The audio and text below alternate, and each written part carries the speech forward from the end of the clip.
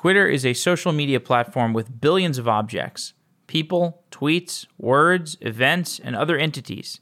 The high volume of information that gets created on Twitter every day leads to a complex engineering problem for the developers building the Twitter search index. Nico Tonozzi is an engineer at Twitter, and he joins the show to talk through the problem space of search at Twitter, as well as some recent challenges that he had to tackle in the continuously changing Twitter product.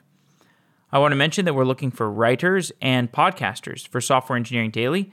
You can send an email to erica@softwareengineeringdaily.com if you want to learn more. Nico, welcome to the show. Thanks, Jeff. Happy to be here. You work at Twitter and you work on search. What makes search at Twitter unique? I'd say the biggest thing for us is being able to do everything in real time. It's been a problem that every data retrieval system has to grapple with, like what is the indexing latency, how quickly do you need results, how quickly do you need updates.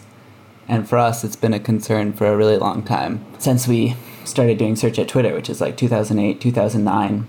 So we've been dealing with this problem for a long time. There's a lot of solutions we've come up around it, and a lot of teams have come to depend on that. And that makes it such that I'm sure off-the-shelf solutions like Elasticsearch are not really going to satisfy what you need. Yeah, for the most part, a lot of the search engines out there won't scale quite to the needs that we have. They won't be quite as performant for the issues we've had. There are solutions out there that we have been investigating and we've been pushing towards. I think today the Vespa search engine and the Elasticsearch engine can comply with a lot of our requirements. We're seeing what things we can push to those systems, but they can't handle a lot of the indexing latency requirements and throughput requirements that we have today at Twitter. The key metric that you have in the Twitter search engine, at least one of the key metrics, is indexing latency. Can you explain what indexing latency is? Yeah, so by indexing latency, we mean the time between somebody hits post on their tweet or send on their tweet and the time that it's able to show up in the search engine. And that's an important metric for us because we drive a lot of the home timeline traffic. So whenever somebody pulls open their Twitter app, they'll see the home timeline. And if it took 2 minutes for a tweet to show up in their home timeline, then that would be totally break their expectations. They'd be confused. They say, I know my friend tweeted a minute ago or 15 seconds ago, or I expected my own tweet to show up in my timeline. So it's important for us to drive down that indexing latency metric. And why is it so important to be real time? That's one of Twitter's kind of driving focuses. We really believe that the future of social media and news is being instant, being able to pull open Twitter and say, hey, this is what's going on in your world now, today. This is what the experts think of it. This is what your friends think of it. And without real time, you can't really have a conversation. It kind of turns into email. It kind of turns into a blog post. And while those are nice and they have the benefits of being long form, you don't truly have a conversation. You don't have that interactivity. So what was the naive solution to making Twitter real time? And why did you have to improve upon that naive solution? Well, originally we started out with a MySQL based index, and that was even before my time. And that kind of worked well for a time, but then back in 2011, it turned out that it wouldn't scale to the new tweet volumes that we were seeing. So we expanded it to a Lucene-based solution. And Lucene at the time didn't have any capability for real-time search or near real-time search, and they didn't have any capability for early termination.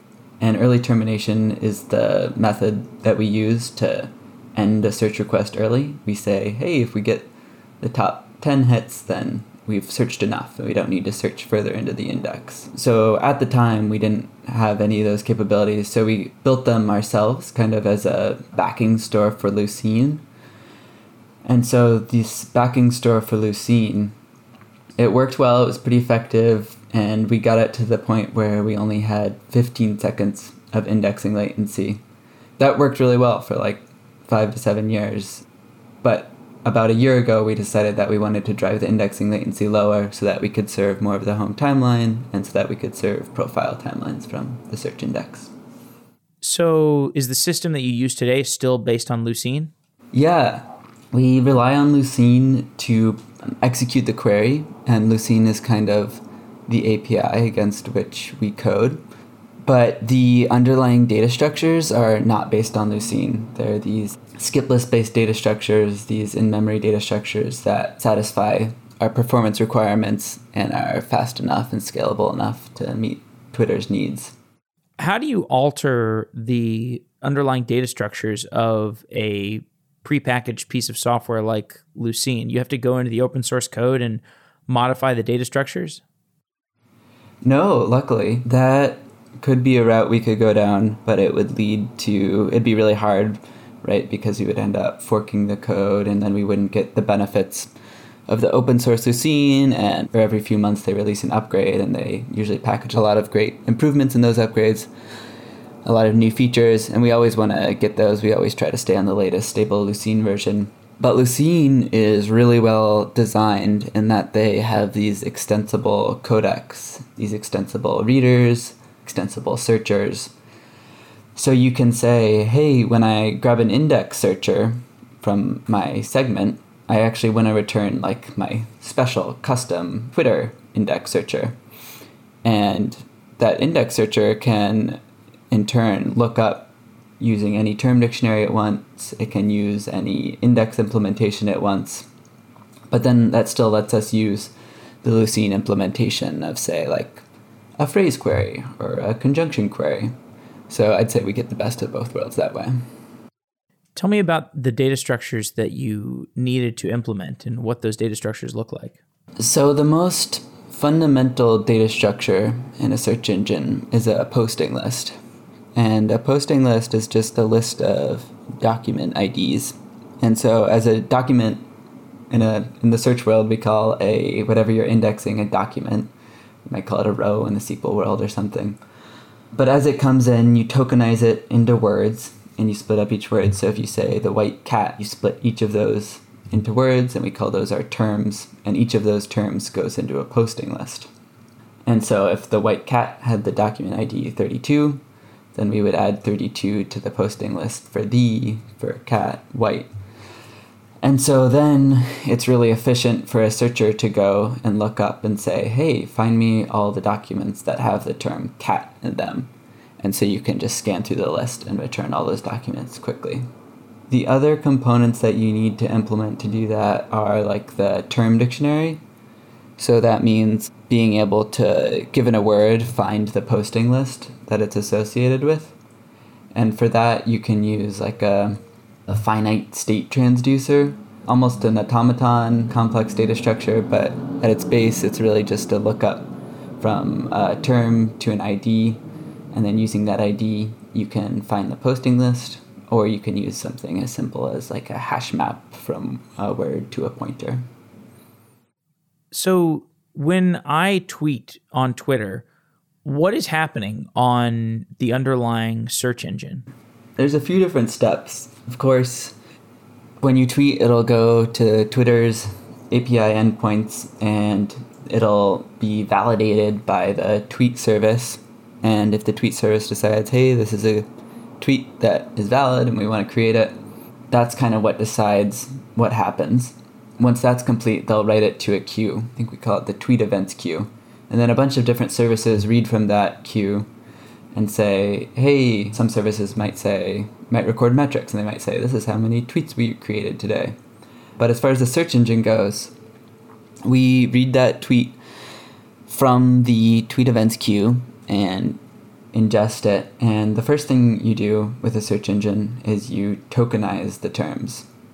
And so tokenizing means splitting up the text of a document into the various parts that you might want to index on, you might want to look up by later.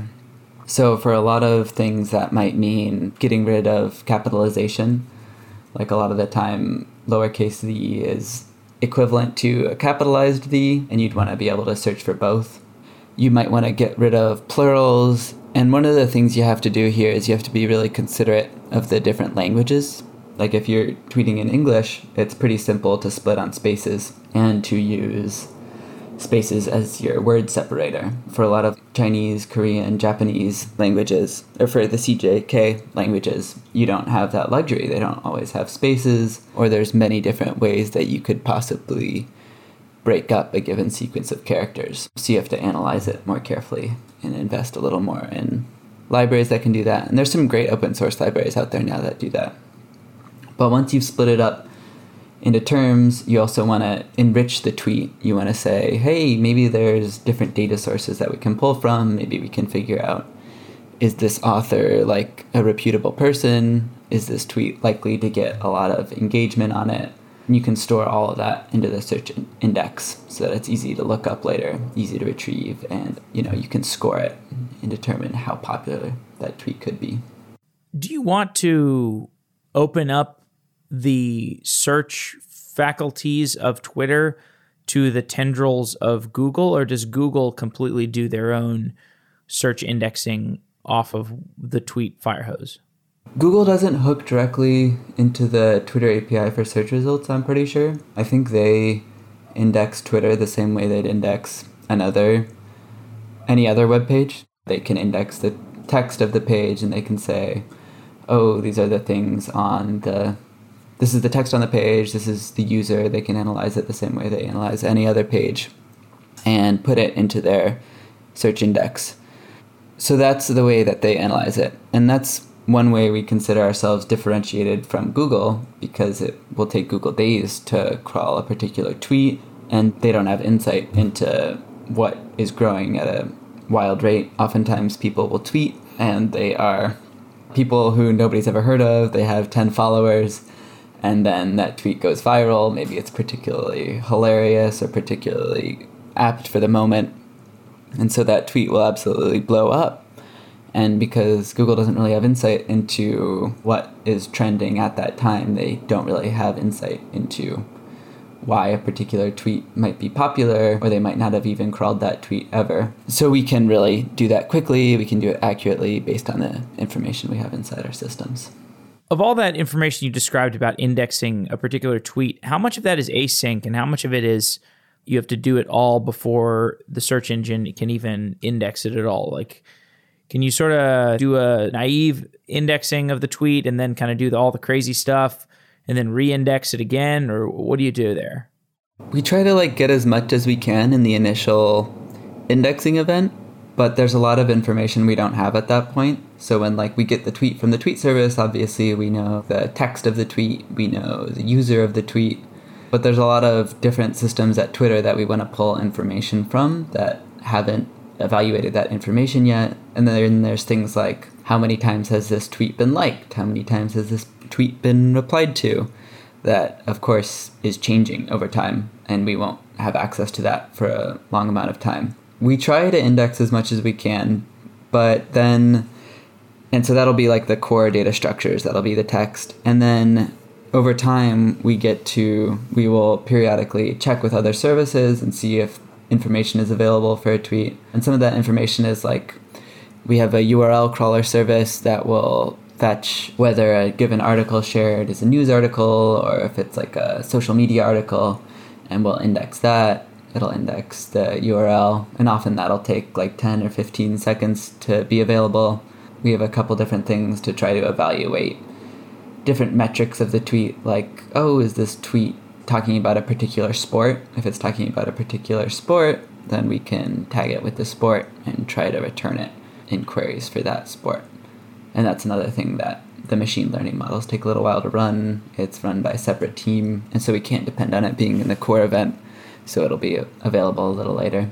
And then, of course, people can, hit the heart button on a tweet, and we call that a favorite. That can be up to, it could be years later. And we always try to record that and track that, and so people can, and we try to index, has this tweet been liked by this person? How many times has this tweet been liked? Because that's really useful when you're trying to find, it's really common to say, hey, I want to find all the tweets that are the most popular. I want to find the top 10 most faved tweets in the last week. Right. So there you're mentioning something that is essentially a ranking function. You have to rank the tweets in order of relevancy. And I'd love to know what other signals go into ranking, because obviously search is not just a matter of looking at what the actual terms are, but you have to do ranking on the returned results. So what are the other signals that come into a ranking function? Yeah, there's a few different things. The most basic signals we can get is obviously like, does the text match the query? And that we get from Lucene. And how closely does it match? And for that we use what we call like a TF, IDF like ranking.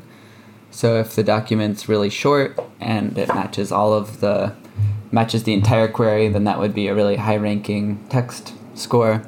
Maybe if it's a really common word, like the query has the term the and the document also has the term the, then that wouldn't add very much to the score. So just because a query and a document both have the term the, you wouldn't necessarily have a high impact on the score.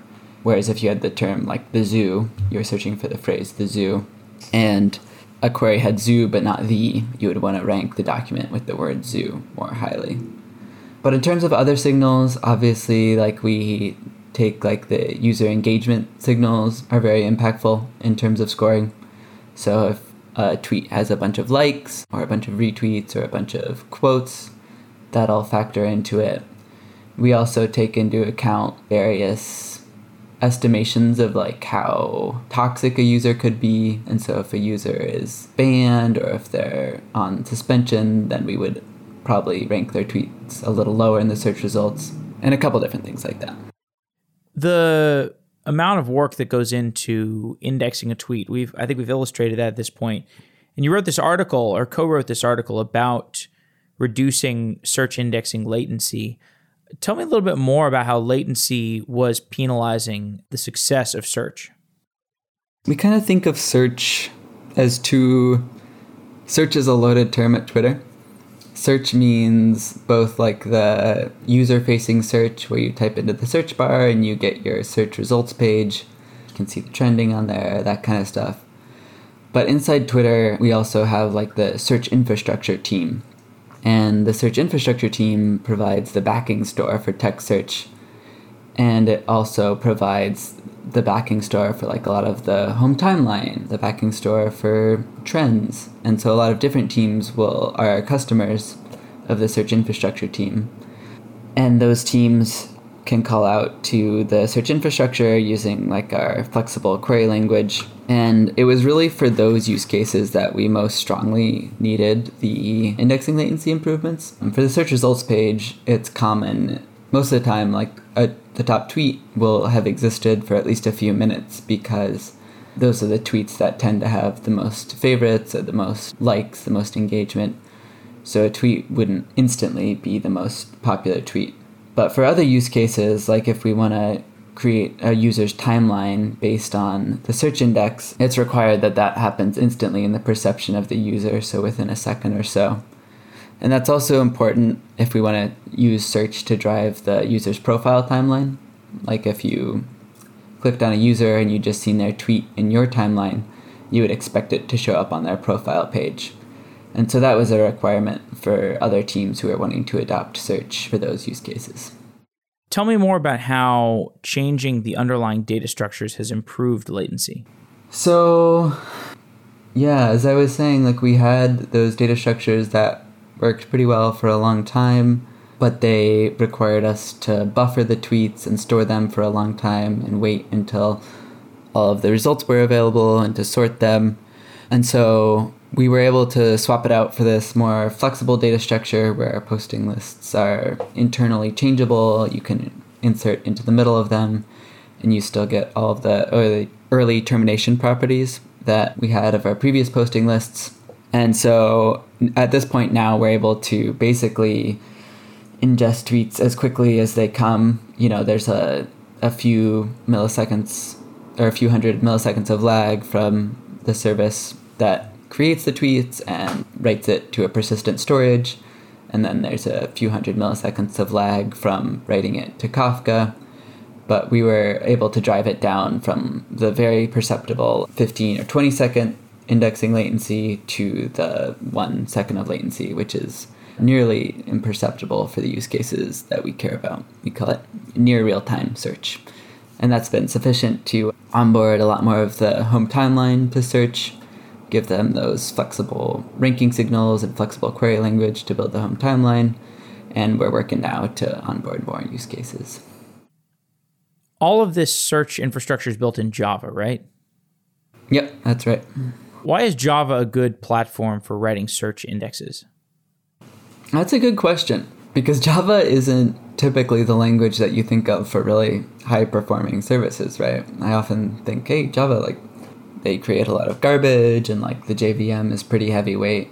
But it turns out that Java kind of flies when when everything gets optimized, when the JIT recorder or the JIT profiler, the just-in-time optimizer starts going. So the hot loops that you have, the most core part of your search engine, really quickly gets turned into a really optimized code. The JVM is great at optimizing the code to reduce the number of allocations, and it gets within a factor of 2 or even less of C or optimized C++ or Rust or something like that. But it has a lot of benefits that those languages don't have. Specifically at Twitter, there's a ton of JVM infrastructure around tooling, debugging, profiling. There's a really mature ecosystem of RPC libraries. Finagle, for example, is open source. And so everybody at Twitter uses Finagle. They all use Thrift. And so anytime you want to say, hey, I want to see what this team's service does, or I want to see how this works, I want to call this team, there's no trying to figure out HTTP endpoints and trying to figure out the exact way that it works. You just instantiate your Thrift client, and it all works instantly. And you get type checking for free, you get deserialization, you get observability. So Twitter has and Finagle even has this built in, it automatically has tracing. So you get a huge number of benefits from being in that JVM ecosystem, especially if your company's bought into that. Coming back to the data structures, the movement towards unrolled linked lists, or I guess away from unrolled linked lists into skip lists, could you articulate why that was important? Yeah. So the unrolled linked list unrolled linked lists are kind of a fun data structure because you get some of the benefits of linked lists, but also some of the benefits of a vector. You never need to reallocate the linked list. You just allocate onto the end. But the way that we implemented them, and the way that's easiest to do if you're having concurrency, let me step back and talk a little bit about concurrency. It's really important for our use cases that the searcher is able to execute at the same time as the writer, because we get thousands of tweets every second, and every tweet we have to write into the index. And so if you paused all the searchers while the writer was working, then it would take a really long time before you were able to search again, or you might never be able to complete your search request. So the way we deal with that is we have the searcher and the writer accessing the data structures concurrently. And the way that we do that for the linked list is you never expose an element that the writer is working on until the writer has finished with it. And so then once the writer is finished working on the data structure, you let the searcher see it. You publish a pointer to the next point in the data structure list. With the unrolled linked list, the only way to easily do that the only way to feasibly do that in Java and to use these memory efficient data structures that we've come up with is they have to be append only or prepend only. So you can only add elements at the start of the list. Otherwise, the searcher would be able to see an element that hasn't been fully initialized, or you'd have to copy your own data structures, and it would become a lot more expensive to do the reading and the writing. That didn't satisfy our requirements in our use case.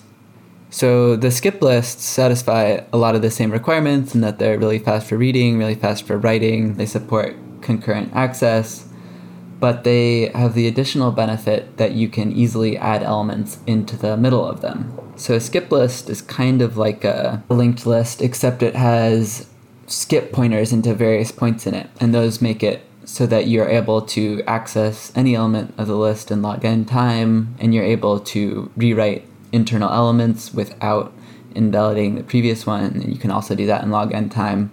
And so it ends up being a really efficient way to mutate those posting lists. And for people who have lost the lead of what the heck we're talking about, the skip list is an underlying data structure that is used for what?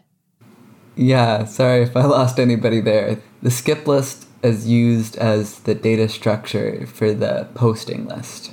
So the posting list is the document IDs that have a given word in them. So it might be the posting list for a cat. That's my favorite example. You might have the posting list with all the documents with the word cat in it, and that's used for the quick retrieval of those documents. And the skip list is another it's an implementation that we use to satisfy the requirements of the posting list. So it can tell you what are all the documents that have this term.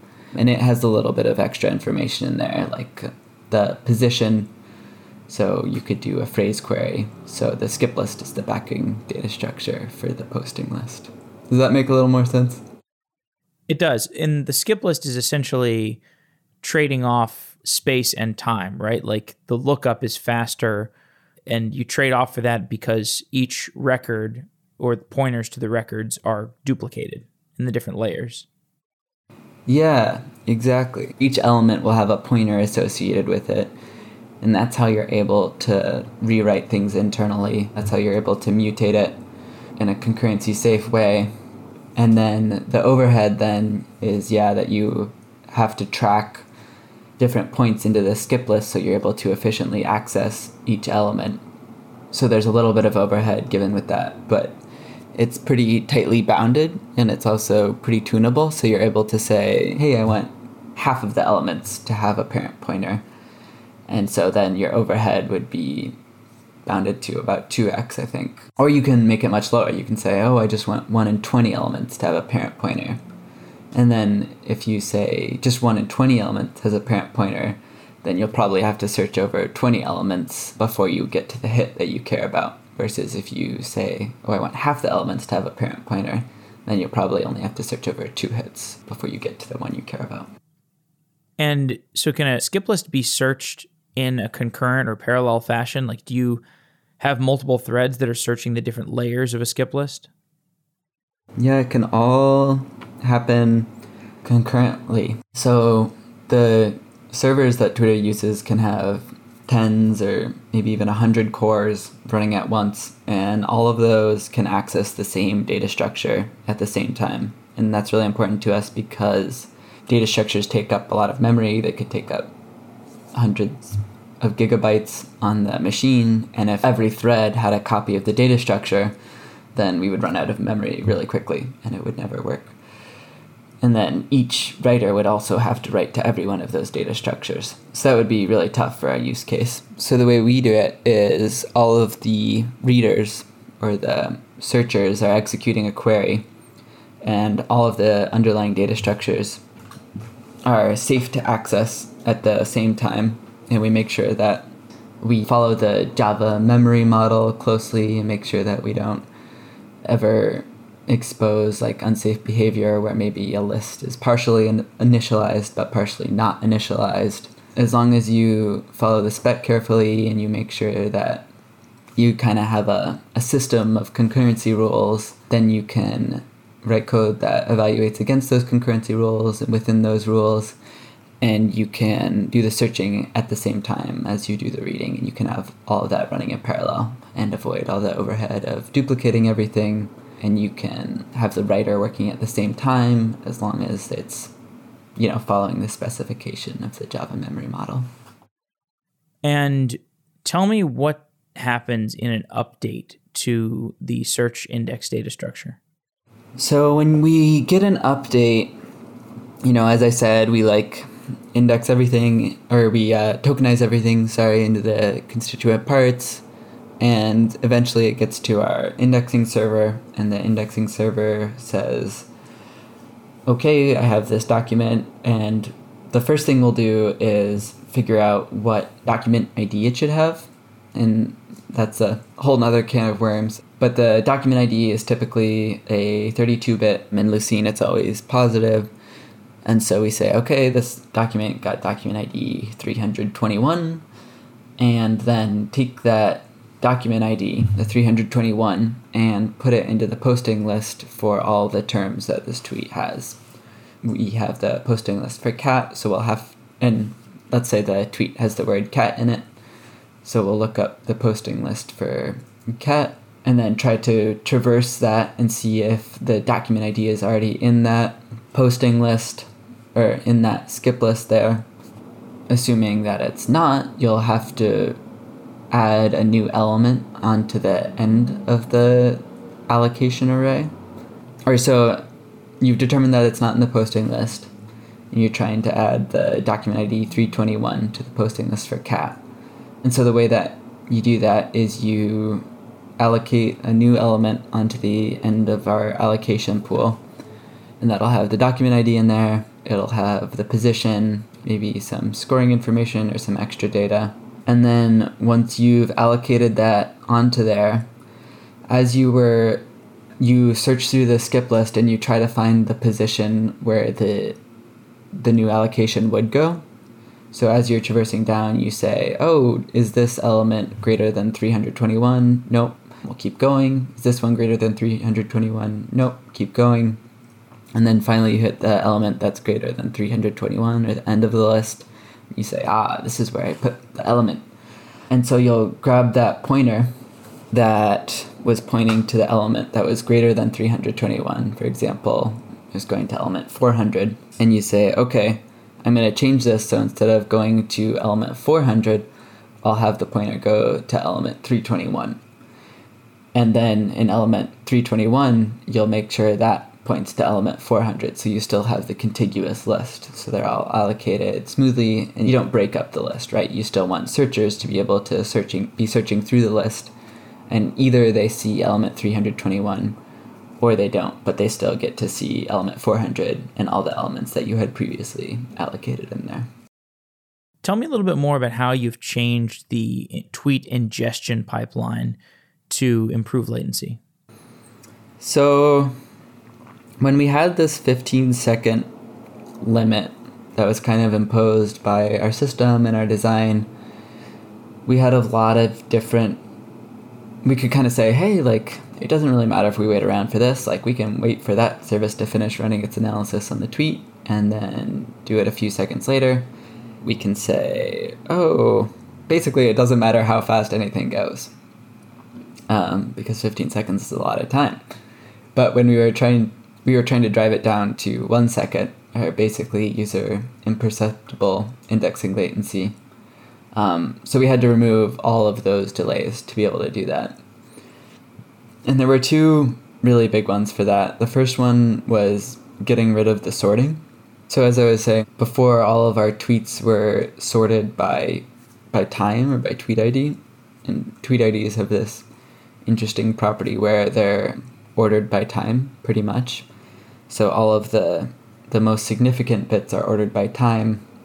And so if you sort everything by tweet ID, they'll also be roughly sorted by time. And so we relied on that property. And so we would gather up all the tweets over the past 5 or 10 seconds and sort them and then write them out. And once those got written to the index server, they'd be in sorted order. The indexing server could always rely on that, and they would be able to consistently write out the tweets in the correct order. And that was required for our previous posting list implementation. But for our new posting list, we added those changes so that we could make the mutations in real time. And so we said, hey, you know what? We can get rid of these delays and these sorting buffers so that you can write into the index as soon as they come in. And sometimes they'll be sorted by time, sometimes they won't. And it doesn't matter. You can just write it as they come and put it into the correct spot in the posting list. So that was one big change we made. The other big change we made was we decided to split the indexing into the real-time indexing and the asynchronous indexing. And we talked about that a little bit. We said, okay, we'll take the core data structure, index that as soon as it's available, write it all into the index, And then the extra data, maybe the other services take 10 seconds to finish doing whatever they do. And then once all of that's finished, we can write the update. So we'll get like a more enriched document with different features, different signals, and we'll write that update to the index a little bit later. Is cost management an issue when you're talking about how to scale up this search engine pipeline? Yeah, cost is definitely one of the things that we think about on our team and at Twitter. Twitter has their own computational resources, and those have a mechanism where they tell us how much they cost, basically. So you can say, oh, hey, these servers cost $100,000 this month, or maybe a lot more, maybe a lot less. As that number gets bigger and bigger, it's really easy to add servers, but at some point you say, holy cow, that's a lot of money. Like, that's enough to pay the salary of a few engineers. And so once you start getting to the point where you're paying hundreds of thousands of dollars a year for servers, it becomes worth it to invest that time into optimizing the computation. Or maybe if it's computationally inefficient and that's affecting like a user's query, like it's increasing the time it takes for them to load their phone, load their home timeline on their phone. So at that point, you would want to start optimizing for cost and trying to see, hey, is there a way we can make these queries faster? Or is there a way that we can allocate our servers in a way that costs less? And so for us, what we typically do is we try to release it in a computationally efficient way. And then once it goes out, we'll measure latency, we'll measure the averages, we'll measure the high percentiles too. So sometimes we'll make a change where average latency looks fine, it's basically no different at all, but then maybe 1 in 1,000 queries takes 3 times as long. And those are the kind of bugs that are really hard to track down, but are important to do for cost saving and for user benefits. And so we'll try to keep tight metrics on that and then try to make sure that cost doesn't grow out of proportion with the amount of traffic that we're taking. What's the process of rolling out code changes to the search index? That's at Twitter, we've got some pretty developed tooling, and like lots of companies also have the same CI/CD thing. You could rely on Travis CI to automatically push your build into production. And we do something kind of similar. We have a periodic deployment schedule. Periodically, daily or weekly, the code will get deployed by our system. And the way we do that is each data partition, basically, will update independently. And so we split our data into partitions so that we're able to improve the speed of searching, and we're able to reduce the size of the index on a particular server.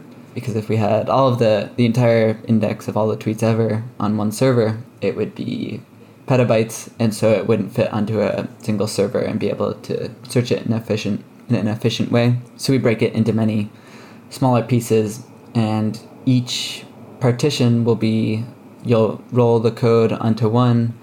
That code, hopefully there's an index that it can load, and if you can load the index, it's pretty quick to start up. Sometimes there'll be a change where we have to change the index format, so we won't be able to load an index. For example, if like the data structures that we're using change, it's often easier to just rebuild the index, and so you can do that. The way we do that is by reading the raw data once again and indexing it all. And then once that server comes online, we say, okay, this data partition has enough replicas in it, and so we can restart the next replica. And that replica will be restarted with the new code and possibly the new index format. Are you still working on changes to the search index, or is this like a completed project? We've finished with the indexing latency project, and like the indexing latency is now low enough to satisfy all the needs or all the product requirements that we're aware of.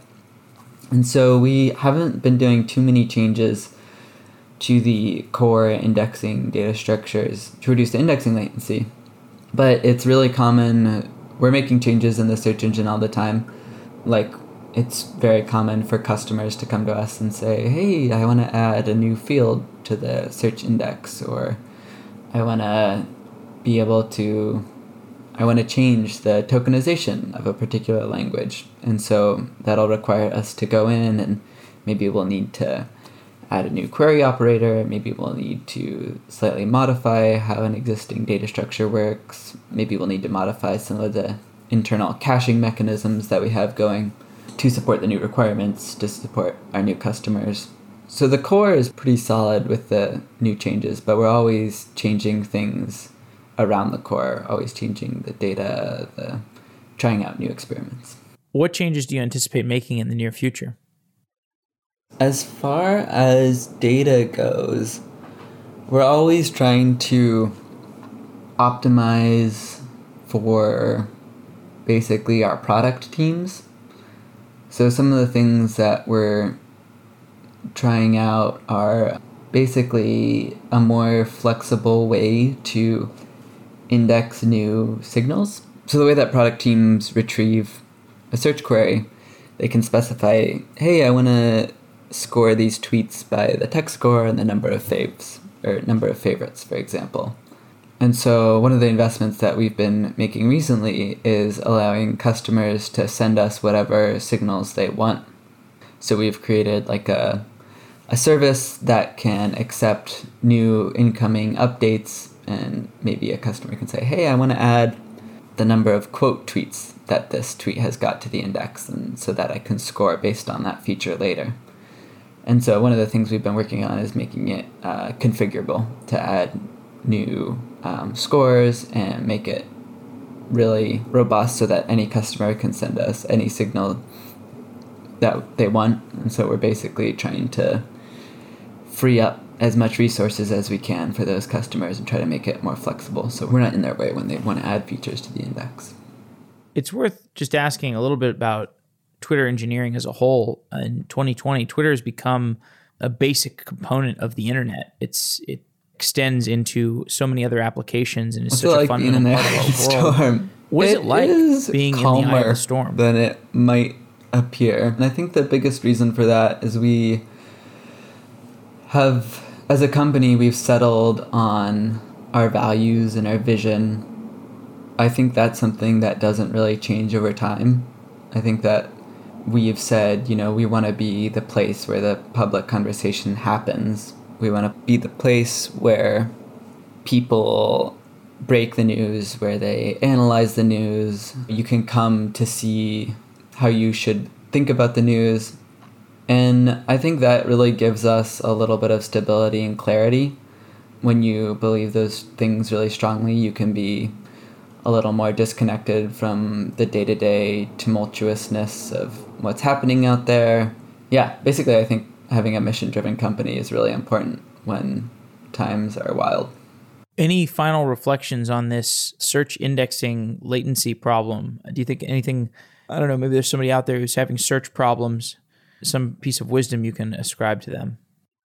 I think that a lot of the problems feel like they're hard technical problems. So when you're looking at this, you say, oh man, I really want to drive down the indexing latency, or I really want to improve the speed at which we can search over this, or reduce the memory usage. And I think that's kind of our inclination as software engineers, because those problems are tractable. They're something you can name and you can analyze and you can figure out a solution for. But I would say keep the end goal in sight. And for some, I'd say, for Twitter, a lot of the important parts is being quick to iterate on consumer features, or being able to adapt if there's a gigantic spike in the rate of tweets or the number of people who are using Twitter. So think about the direction you're driving and how flexible you will be to future requirements, because in the end, it's all about the value that you deliver for your customers, whether that's an end user on their phone or it's an internal team at your company where they might want to change how the search works. So try to keep that in mind as you're building. Well, Nico, thanks for coming on the show. It's been a real pleasure talking to you. Thanks for having me, Jeff. It was fun.